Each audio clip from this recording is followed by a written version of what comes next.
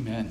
Looking forward to that day. That's a picture from the book of Revelation where all the nations are gathered together, every tongue and tribe and nation. We're heading to that day eventually, but we're going to look at what happened to our world. For those who have been with me for these last few weeks, last couple of months really, we've been looking at the book of Genesis, talking about beginnings. And so far, up to this passage we're going to be looking at today, it's a perfect world. A perfect world. There is no sin. There's nothing wrong with the world. All is good. All is happy. All is right. Everything is perfect. We said the world is in harmony. So it's not all the same, but it is in harmony with one another. We talked last week how the world is in harmony with Creator and His creation.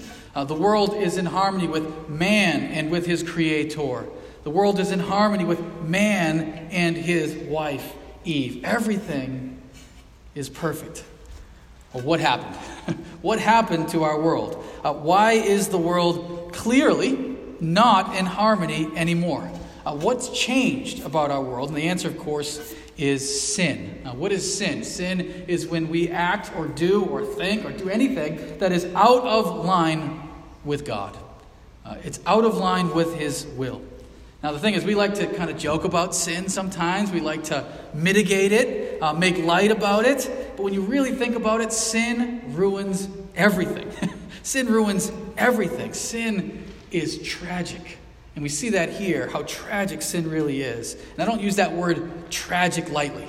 You think something's tragic. What's tragic? Death is tragic, right? Somebody close to you that dies, that's tragic.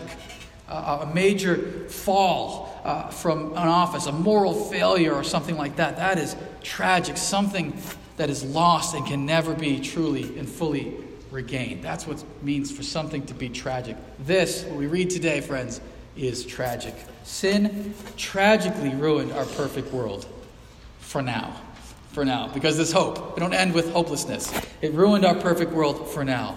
But there is a way forward, which is, of course, in Christ. We'll talk about that. So we're in chapter 3 of Genesis. If you don't know where that is, open your Bible to its very beginning and just turn a couple chapters in, and you'll find it. Chapter 3, we're going to look at verses 1 through 13. We'll have it on the screen as well. But if you'd like to have it in your Bible or a Bible, it's a Bible in the pew in front of you. We read these words, and this story is probably somewhat familiar, but we're going to look at it really carefully together this morning and see its application for us. Now the serpent was more crafty than any other beast of the field that the Lord God had made. He said to the woman, "Did God actually say, 'You shall not eat of any tree in the garden?' And the woman said to the serpent, 'We may eat of the fruit of the trees in the garden.' But God said, 'You shall not eat of the fruit of the tree that is in the midst of the garden, neither shall you touch it, lest you die.' But the serpent said to the woman, 'You will not surely die. For God knows that when you eat of it, your eyes will be opened, and you will be like God, knowing good and evil.' So when the woman saw that the tree was good for food, and that it was a delight to the eyes, and that the tree was to be desired to make one wise, she took of its fruit and ate. And she also gave some to her husband who was with her, and he ate. Then the eyes of both were opened, and they knew that they were naked. And they sewed fig leaves together and made themselves loincloths. And they heard the sound of the Lord God walking in the garden in the cool of the day. And the man and his wife hid themselves from the presence of the Lord God among the trees of the garden. But the Lord God called to the man and said to him, 'Where are you?' And he said, 'I heard the sound of you in the garden, and I was afraid, because I was naked and I hid myself.' He said, 'Who told you that you were naked? Have you eaten of the tree of which I commanded you not to eat?' The man said, 'The woman whom you gave to be with me, she gave me fruit of the tree, and I ate.' Then the Lord God said to the woman, 'What is this that you have done?' The woman said, 'The serpent deceived me, and I ate.'" And we're going to talk more about what happens next, Lord willing, next week. But that's enough for, I think, this morning. There is an outline in your bulletin, so if you're someone who wants to sort of look along, take some notes, see where we're going, please feel free to do so. But first we see what sin is. Sin, verses 1 through 6, sin is human disobedience to the will of God. Human disobedience to the will of God. Sin is to choose self. It's to choose our own autonomy, our separateness from God. I will choose to be my own God. I will do what I want to do. We see here that we're introduced to the serpent, and we don't know much about this. We know that the serpent is a picture of the devil. In the book of Revelation, the other end, so you got the beginning, Genesis is the beginning of the Bible, Revelation is the end. He's called the ancient serpent of old, right? The serpent of old. It's clearly a reference to this serpent here. He's called the father of lies by Jesus, and you see here the father of lies in this picture. So what's going on? Is Satan taking the form of a serpent? Is he sort of represented somehow by the serpent in the garden? It's not really clear as to what's going on here. It does say the serpent was more crafty than any other beast, meaning he's not one of the beasts that God had made in his creation. Perhaps he's a separate thing. This is Satan entering into the garden. We're not super clear as to why. Obviously, he speaks. Snakes don't talk, so there's something different happening right from the beginning. But notice his conversation with Eve. What does he do? He first questions God's word. Did God say you can eat from any tree? You cannot eat from any tree. So what is he doing there? He's saying God is far more strict than you think. I mean, he's not allowing you to eat anything from the tree, which is, of course, a lie. So he takes God's word and makes it into a lie right from the beginning. Eve is aware of that, at least. So she corrects him. No. He didn't say we can't eat from any tree. By the way, that's what people still do with God, right?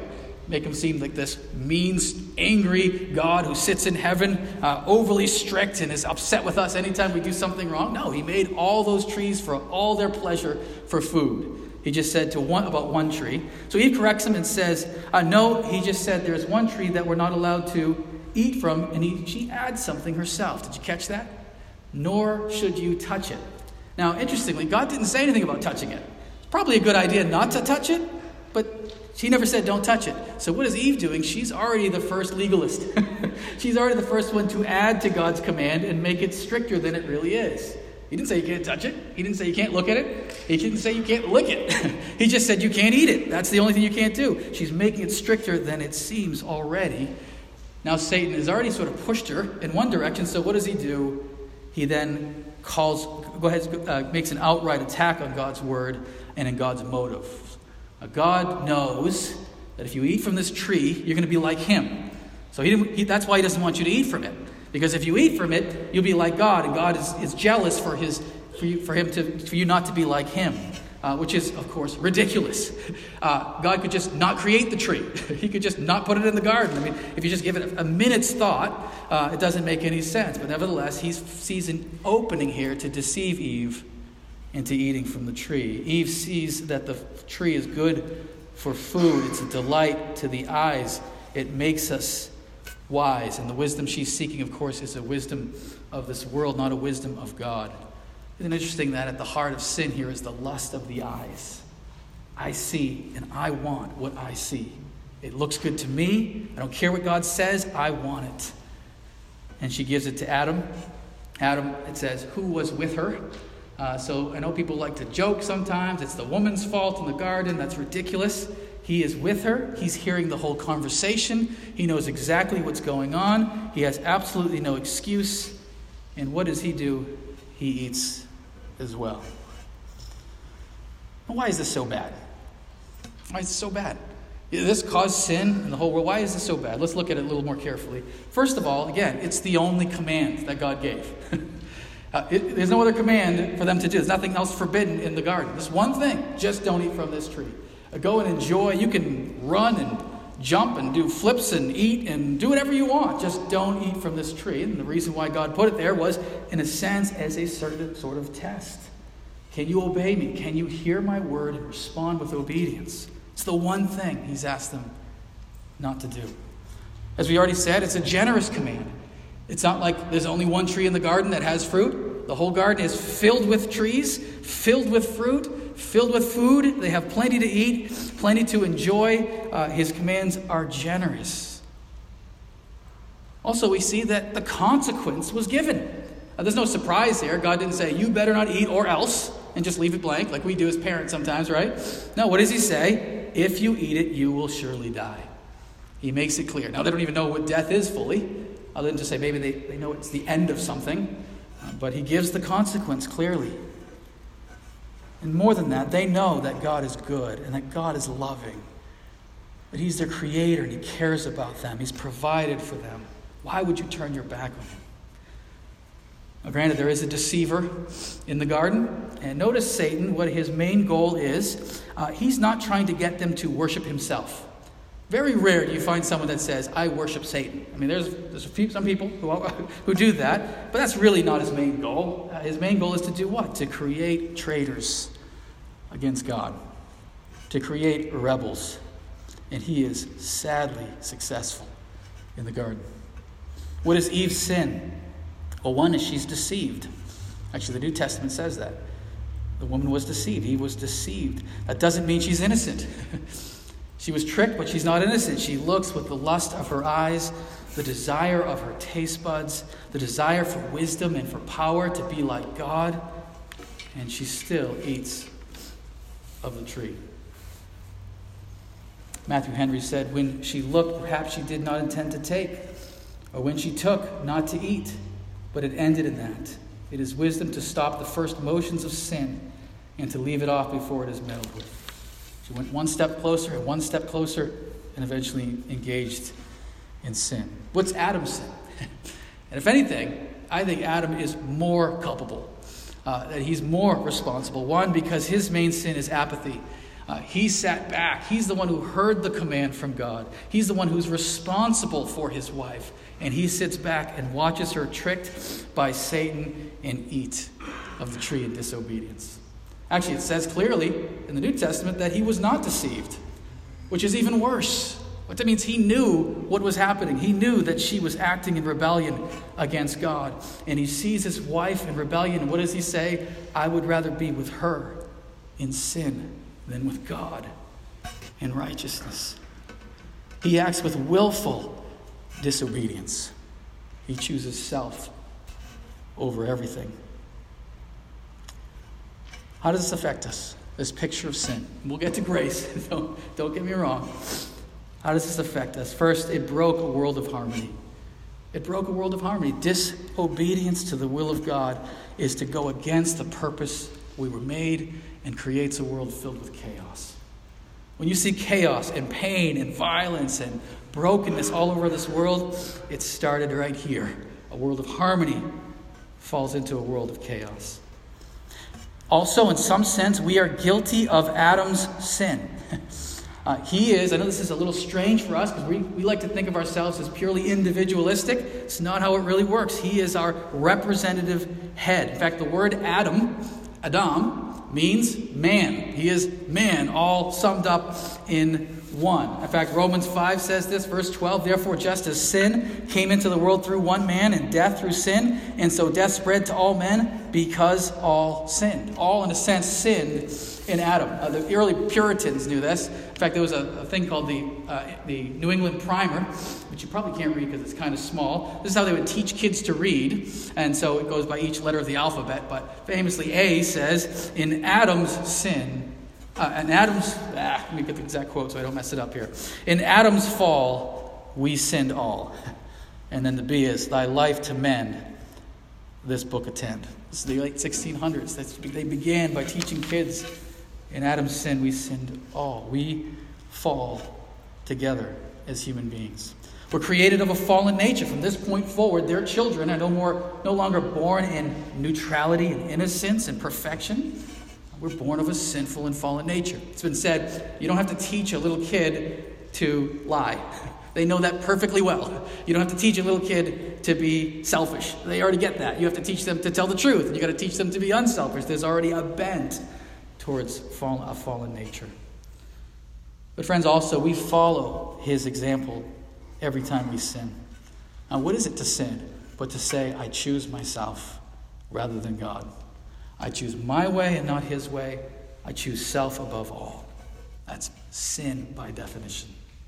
How does this affect their relationship with God? Look at 7 through 10. 7 through 10. Sin has broken our relationship with God. See what it does. Look what it does here. First, their eyes are opened, not physically, but they now see in a way that they hadn't seen before. So the eating from the tree, the serpent was telling a half-truth. Yes, there is something you'll gain, a knowledge of evil that you've never had before, because now you know evil in experience. Their eyes are open and they know they are naked. And what's that all about? Remember, they were both naked and unashamed. Their nakedness is a picture of their innocence. But that innocence is gone. Now there is shame, there is guilt, there is sin.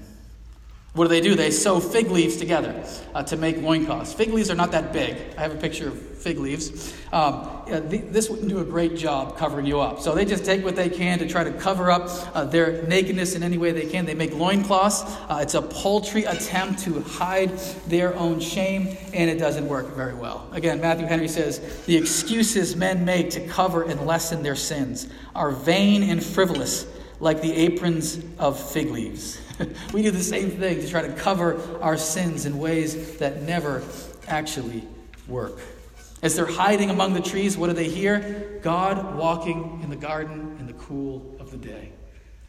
Think about that. What's the cool of the day? That's the evening, after the hot desert sun when it begins to set.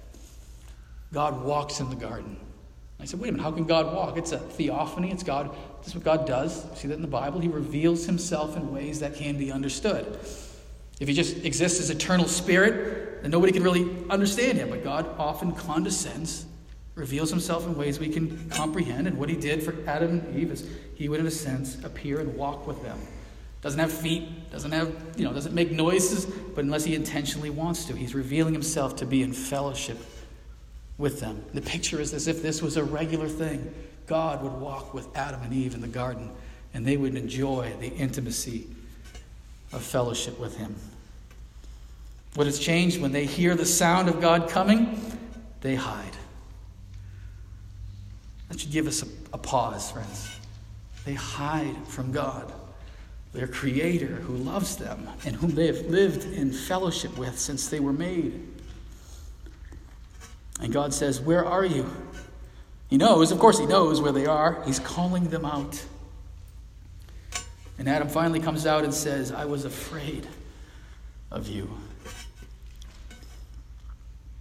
Look what has happened to their relationship with God. Now we have something, this is true of us, now we have something to be ashamed of. No more innocence. No more carefree freedom. We have genuine sin. They fear God. Fear God, our Creator. Something they would never have done before. We hide from God. People hide from God all the time. How do they do that? One, they deny he exists. I'm gonna say, I don't believe that there is a God in heaven. I'm gonna live my life. I'm gonna live life ignoring him, at least. Even if I don't make some philosophical argument that he doesn't exist, I'm gonna go about each day as if there is no God. And if I can just keep ignoring him, I can keep doing my own thing, pay no attention to the end of the road where death comes. I'm just going to pretend like there's no God and continue to hide from him. Or we twist the truth in some way to convince ourselves that God is not interested in us whatsoever. We try to create our own covering, as Adam and Eve did. It's a picture of us trying to be good enough for God, trying to cover our own sin with maybe some ceremony or some good deed or whatever it is. And we fail, friends. We fail miserably when we try. What does God do? He calls us out. He sees and he knows all. What is he doing? He wants Adam and Eve to come out, to admit, to confess, to deal with their sin openly with God. Friends, we can have this relationship with God back. We can have this intimate relationship with God once again. That's the heart of the Christian faith. Jesus came to reconcile us between man and God. This relationship is broken by sin, but Jesus came to bring us together. Not that God did anything wrong, but we are separated by sin, and through Christ we're brought back into fellowship with our Creator. I hope this is you, friends, in some sense, that you see this. You see this about yourself. That you are like Adam. You are like Eve. But you should know that God loves you enough to win us back, and he does it through his Son. Or maybe you're here and you're still hiding from God. Still trying to find a way to cover your shame, to save yourself, to cover your guilt. Friends, it's hopeless. And you don't need to do it, because God has sent his Son to bring us back to himself. That we can, in a sense, walk with God again in the cool of the day. Now, not physically, in that sense, not yet, but prayer and worship. We can know him and live for him in intimate fellowship with him. And the day is coming when we will be with him. This relationship is not gone forever. It comes again in Christ. More than that, though, look, sin has broken our relationship with each other. Break not just their relationship with God that is broken. Look at 11 through 13. It's their relationship with each other. Look, Adam and Eve, God begins to interrogate Adam. Notice God asks more questions than anything else. He's drawing Adam out of himself. Who told you that you were naked? Did you eat from the tree like I told you not to eat? Letting Adam confess his own sin. And Adam does what? He blames his wife. He blames Eve. It's the woman that you put here that gave me the fruit. That's why I ate. It's not my fault. I'm completely innocent, God. I did nothing wrong, but the woman gave me fruit and I ate, which is, of course, a total lie. He's blaming his wife. But really, when you look more closely at that statement, who's he really blaming? The woman whom you gave me, she's the reason why I sinned. I'm not really blaming the woman. I'm blaming you, God. So you put the woman in here. I was going fine with all these animals, and then you put the woman in here. She's the one who made me sin, which is totally, again, a twisting of the truth. Blaming now God. She's the stumbling block in the garden that has led me into sin. Think how sad a picture of the fellowship that they not long ago had enjoyed. Before this tragic sin, Adam and Eve were both naked and unashamed. Adam celebrated the creation of Eve. Remember, with "at last, God." She was created as the suitable helper, the one flesh and blood of his. And after sinning, he sees her as a scapegoat for his disobedience and the cause of their sin. Tragically, their relationship with one another is broken. God addresses Eve. What is her excuse? It wasn't me, God. It was the serpent that was in the garden. That was the real problem. She's the first person to use the devil made me do it excuse. Literally. It wasn't me. It was a serpent. He made me do it. I was just following orders. That's all. Like a Nuremberg, right? That was the excuse. Nazis, we did nothing wrong. We just followed orders. We just did what we were told to do. That's it. Never works. Doesn't excuse you of guilt at all. First of all, the serpent has no authority over you to tell you what to do anyways. God is the authority, and he's already told them not to eat. But nevertheless, to just follow orders is not an excuse either. Their relationship with one another is broken. They're not a team. They're not flesh of flesh and bone of bone. What happened to her is suitable helper. They're turning on one another. What sin is done? What sin is done not only to their relationship with God, but to one another. Sin breaks our relationship with each other. Not just how we see God, but one another. We hide from each other. We blame one another. We're suspicious of each other. Relationship with God went bad, and that affects everything else.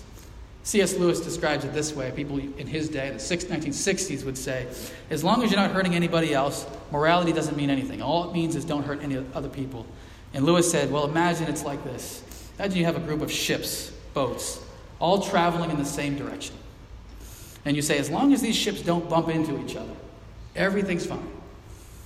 Doesn't matter what happens on board an individual ship. But let's say in one ship there's a mutiny. Let's say there's problems with the hull. Let's say the sails are starting to have holes and not moving right. What do you think is eventually going to happen to that ship? Eventually it's going to move and crash into one of the others. It's our relationship with God and what's going on inside of us that eventually causes us to hurt one another. One affects the other. That's why Jesus said, what is the greatest command? Love God, heart, soul, mind, and strength. What's the second command like it? Love your neighbor as yourself. The two are connected. Friends, something's been broken in our relationship with one another. We're still image bearers. We haven't lost the image of God, but we are broken. We are sinful. People say, well, people are generally good. Well, maybe not. My guess is you still lock your doors at night, right? If you trust that people are generally good, you recognize there's something wrong. Look what's happened to the way we treat one another. Alexander Solzhenitsyn, the famous Russian who went through the Gulag, said this: if I were asked today to formulate it as concisely as possible, the main cause of the ruinous revolution that swallowed up some 60 million of our people, Russia, I could not put it more accurately than to repeat, men have forgotten God. That's why all this has happened. Our relationship with God is what causes us to turn on one another. It's where conflicts come from. Conflicts turn into arguments, that turn into fights, sometimes fist fights. And just go on YouTube and look up fist fights, and you will find one after another, after another, after another. Racism. I hate racism. Murder. Wars. Genocide. Wiping out an entire people, an entire race. And suicide. G.K. Chesterton said, suicide is the ultimate hatred of the world. It's to say, I want nothing more of any of this and to take your own life. The world is broken. Friends, Satan is still at work. He still causes the same thing he did then. Separation and rebellion. But God is greater. Not only does God restore us to himself through his son Jesus, he restores us to one another.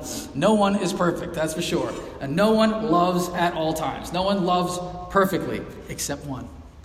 There was one man who lived perfectly. There was one man who loved perfectly and laid down his life for us. And that is Christ, the Savior. And that's why in him is where we find forgiveness for our sins against one another. And he begins to transform us to love better, to love as we should. The marriage itself, this is what marriage looks like now, right? A lot of hiding and blaming and suspicion, oftentimes. But in Christ, you see marriages that are transformed by the gospel. And it's a long process. As someone who's been married for nearly 19 years, it's a process of growing and maturing. But there is true intimacy again. It's what the church is all about. We talked about this a little bit last week, talking about relationships. What is the church? The local church is about God restoring us to one another, to love one another as we should. That's why we have community groups. That's why we have fellowship. That's what the Lord's Supper is all about. The Lord's Supper is not just some little ceremony that we tend to do from time to time. The Lord's Supper is God calling us in togetherness to celebrate the gospel as one body, united together. And it's not just one church, it's across churches. This is a picture from one of the United Night of Prayers. So I think there's like 5-6 pastors up there. Some of us have variously different beliefs on smaller sub-issues. But we come together and celebrate the good news of Christ, our Savior, and the gift of prayer that he gives us in relationship with him. And as we sung at the end, what is heaven? But all tongues and tribes and nations gathered in Christ, celebrating him forever. Friends, hate sin. Run from sin. Never glamorize it. Never play with it. Run in the other direction. And you know what's in the other direction? Christ. Christ is in the other direction. It's where we find true love for God and love for one another. Sin has tragically ruined our perfect world. What a sad picture. For those who have been with us here studying since the beginning of January, picture of God creating this world in all its beauty and order, and to now see it falling deep into sin. Sin has ruined our perfect world for now, and only for now. I've never experienced a huge personal tragedy. Thank God, I've lost loved ones. I know many of you have experienced some major tragedies. But in one sense, friends, this is a tragedy we've all experienced. Every day, as we live in a fallen and sinful and broken world, we experience the tragedy of sin that we just read about. But for now, God loves to fix broken things. He fixes broken people, he fixes broken relationships, and he will fix our broken world. You know, there's no way back. And this is something that makes you sad when you think about it. It's like walking on a path. There's no way back. Oh, wouldn't it be great to get back into the Garden of Eden? Wouldn't it be great to experience that innocence before God and that there's no way back? You can't go back. but you can go forward. And we go forward in Christ to a new creation, to a glory of enjoying him now in this life, fellowship with God our Creator, enjoying fellowship with one another. That's what, again, the local church is all about. But even as we await eternal glory in his presence, in which sin will be no more. As we await that day, may God help us to be faithful to him, to love him, and to love one another. Would you pray with me?